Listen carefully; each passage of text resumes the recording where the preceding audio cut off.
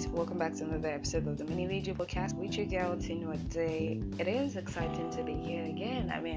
It's always a joy overflow in my heart. Yeah. Okay, so we're in very unusual times, guys.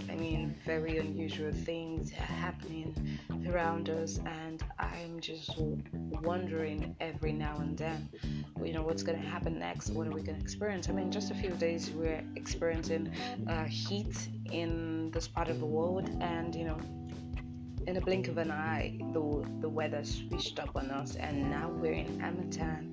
And everyone is walking about with dry nostrils and chapped lips and the lip balms in their bags or their purse. So if Harmattan caught you by surprise, then we're together.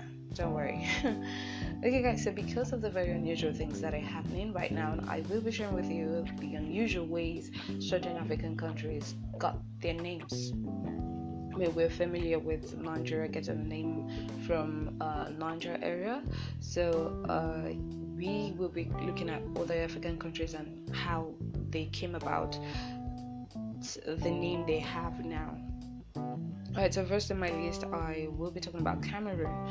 So Cameroon was first colonized by Germans, and it was later partitioned by France and Britain. However, a British Portuguese gave Cameroon its name in the 15th century. This Portuguese explorer was actually traveling across the Wauri River, which is one of the largest rivers in Cameroon, and there he renamed it Rio dos Camarões, that's the shrimp river, as a result of the abundance of shrimps he saw in the river. The name has stuck throughout the years and has evolved into the Cameroon that we know today. So yeah, Cameroon also got its name from a river filled with shrimps. Alright, so next in this is Gabon. I actually like this one because it was actually named by Portuguese traders in the 15th century.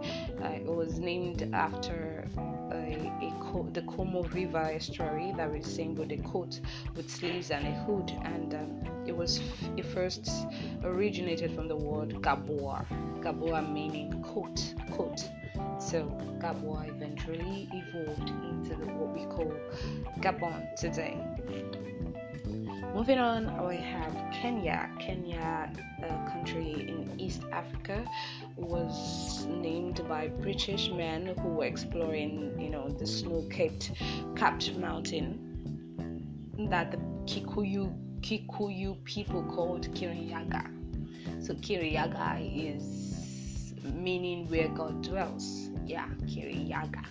So, they found it hard to pronounce, just like I think I am finding out how to pronounce right now. So, for short, they named it Mount Kenya. Yeah, so this name Mount Kenya ended up being the inspiration for the naming of the country Kenya. So moving on, we have Zambia. Zambia was once known as Northern Rhodesia, and after it was renamed in 1964 after receiving independence. The new name was inspired by the Zambezi River, which is said to mean the river of God. The Zambezi. You remember those songs, Some Rivers in Africa? So it's quite amusing that some of these African names originated from rivers. So Niger Africans have this peculiarity with water flowing and so many other things.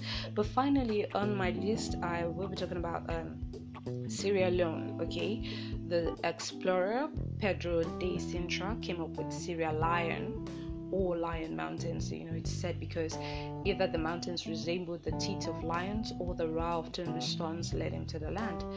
British men officially named the country Sierra Leone in 1787. Yeah, so Sierra Leone it was first Sierra Leone or Lion Mountains before evolving to Sierra Leone. So it's either we got our names were inspired by rivers or mountains, and it's quite exciting to know that at least, we got names from certain things that were peculiar to the continents.